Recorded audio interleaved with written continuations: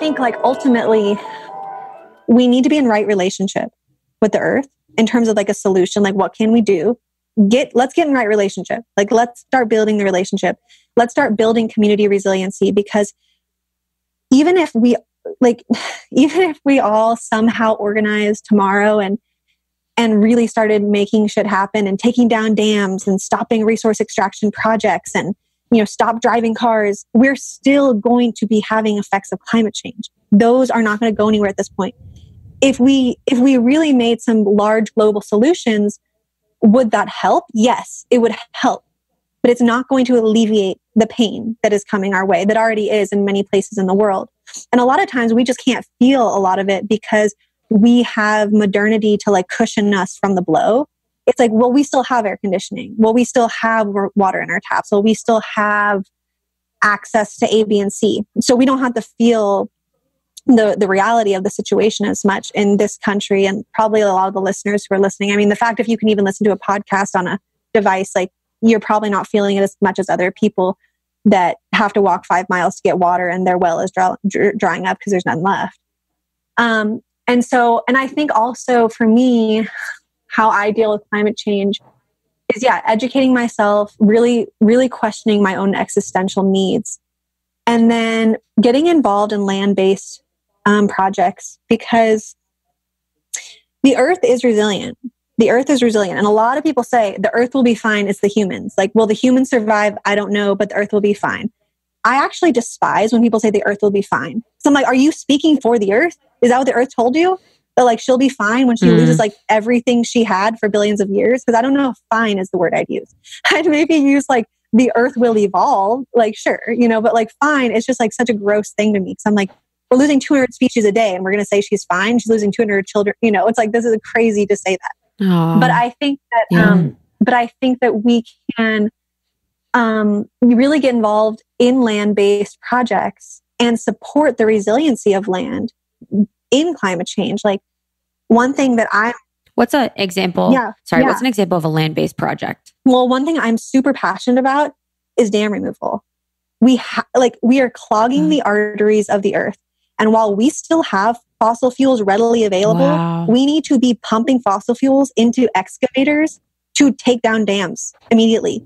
No more new dams, and take down the old dams, because if we want any chance of having salmon again, if we want any chance of like having the lifeblood of land be able to flow, we need those dams gone. So, there have been dam removals. There are more scheduled, but like, thinking about Shasta, they want to raise that dam, and it's a huge indigenous sovereignty issue. And it's like, get involved with that.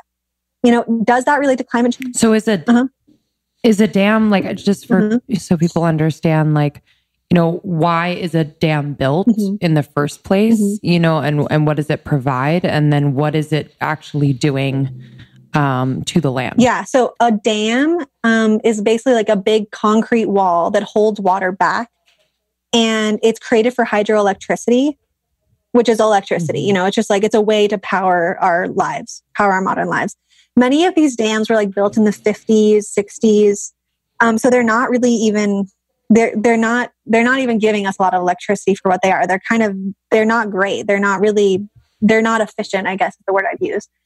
And so you can imagine that rivers and riparian zones, which are the lands around rivers, they are so vital.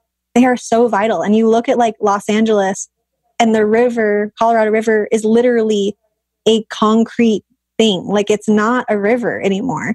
Like, think about all the... Yeah, shit's nasty. It's nasty. It's like, so think about it. If you have plants and soil around a river, those plants and that soil and those fungi, they're going to help clean the water.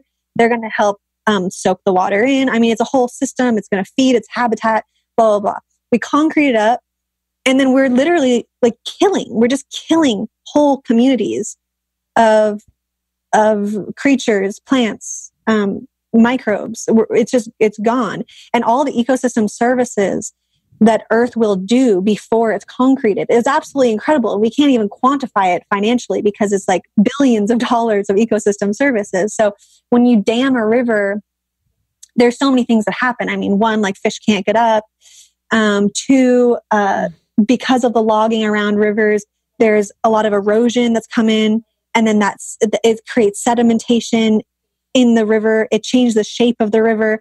Fish can't spawn because they're dying. Their gills are being flooded with the sedimentation from the erosion.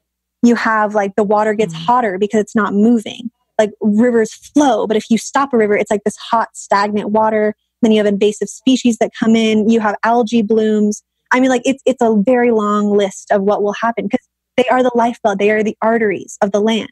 You clog the arteries by putting dams in. So that's just one thing, like dams. I mean, I'm very passionate about taking dams. I'm very passionate about stopping new resource extraction projects. No new mines, no new fracking sites, no tar sands, no oil drilling, none of that. No offshore, no inshore, doesn't matter. Done. Like if that's happening in your community, or if you want to get involved with something like the tar sands, or like Pebble Mine up in Bristol Bay, Alaska, has the largest salmon run left in the world. They're talking about building the largest gold mine in the world. Like the Arctic National Wildlife Refuge, Trump just reopened it. Trump just reopened Bears Ears, Grand Escalante for more oil. It's our public lands that have been protected, and now they're being reopened under this administration to do more fossil fuel extraction. So in terms of climate change, the things we can really do that I think are really powerful is get involved with the community and friggin' organize like there ain't no tomorrow, because there isn't. It's always our responsibility to take care of the land. I know we probably were raised with this mentality that's like, oh, well, that land's set aside or somebody else is going to do it. Nobody else is going to do it. We actually all are responsible to protect the land, especially our public lands. And that's also something that I feel like there's so much information on for people to get involved in. So many different organizations that are fighting the good fight to keep these lands protected and to keep them from having new resource extraction projects. And you know, a big problem is that economic development, because people are struggling. People will continue to struggle, especially with climate change. And when you go into these communities that are very poor and you offer them a new industry, you offer them a new mine, a new, you know, some bullshit, it's really hard for them to say no and even destroy their own land and poison their own water, because they don't have any economic, or very, very little economic mobility. Thank you. So again, it's like, we have to build resiliency in our communities away from the fossil fuel economy.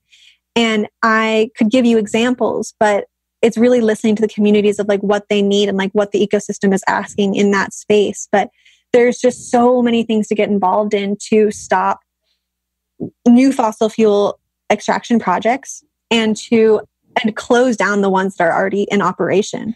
But then the question is like, well, but it's hard when let's say I as an individual am going to keep if I as an individual am going to keep demanding a very resource fossil fuel intensive life, but at the same time I'm going to be like, but stop the da.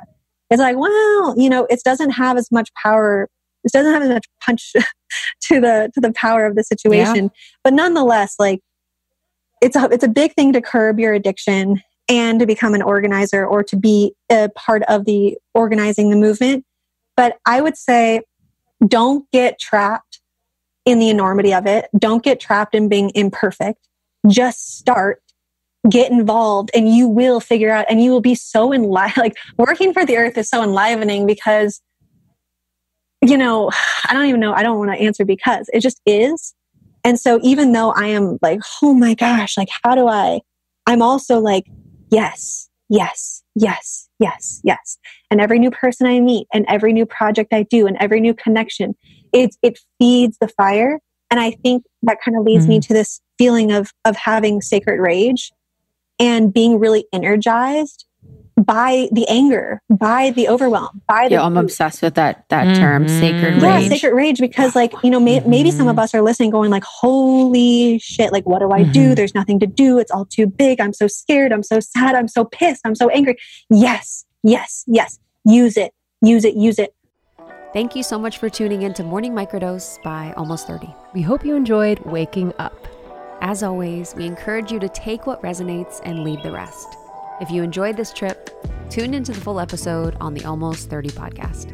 All episode information can be found in the show notes. Make sure to subscribe, and if this becomes a part of your morning routine, be sure to share it with a friend. We have new inspiring doses Monday through Friday.